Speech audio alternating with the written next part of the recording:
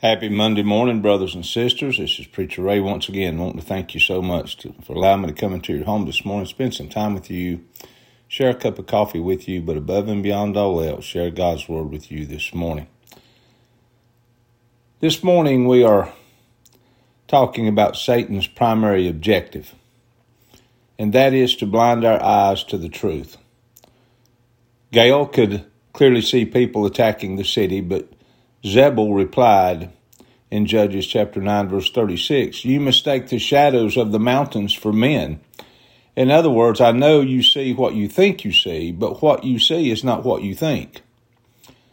How does Satan work? He tries to get us to deny the reality of what we see about sin until it's too late.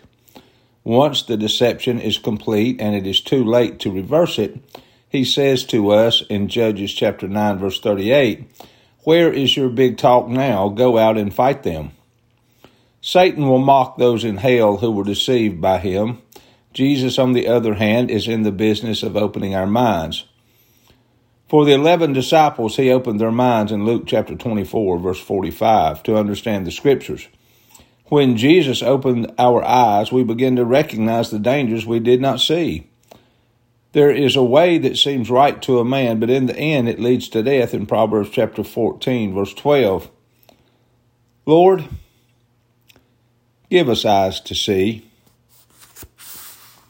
Your daily reading scriptures are Judges chapter 9, verse 22 through chapter 10, verse 18, Psalms 100, verses 1 through 5, Proverbs 14, verses 11 and 12, Luke chapter 24, verse 13 through 53. Thank you for joining in with me this morning.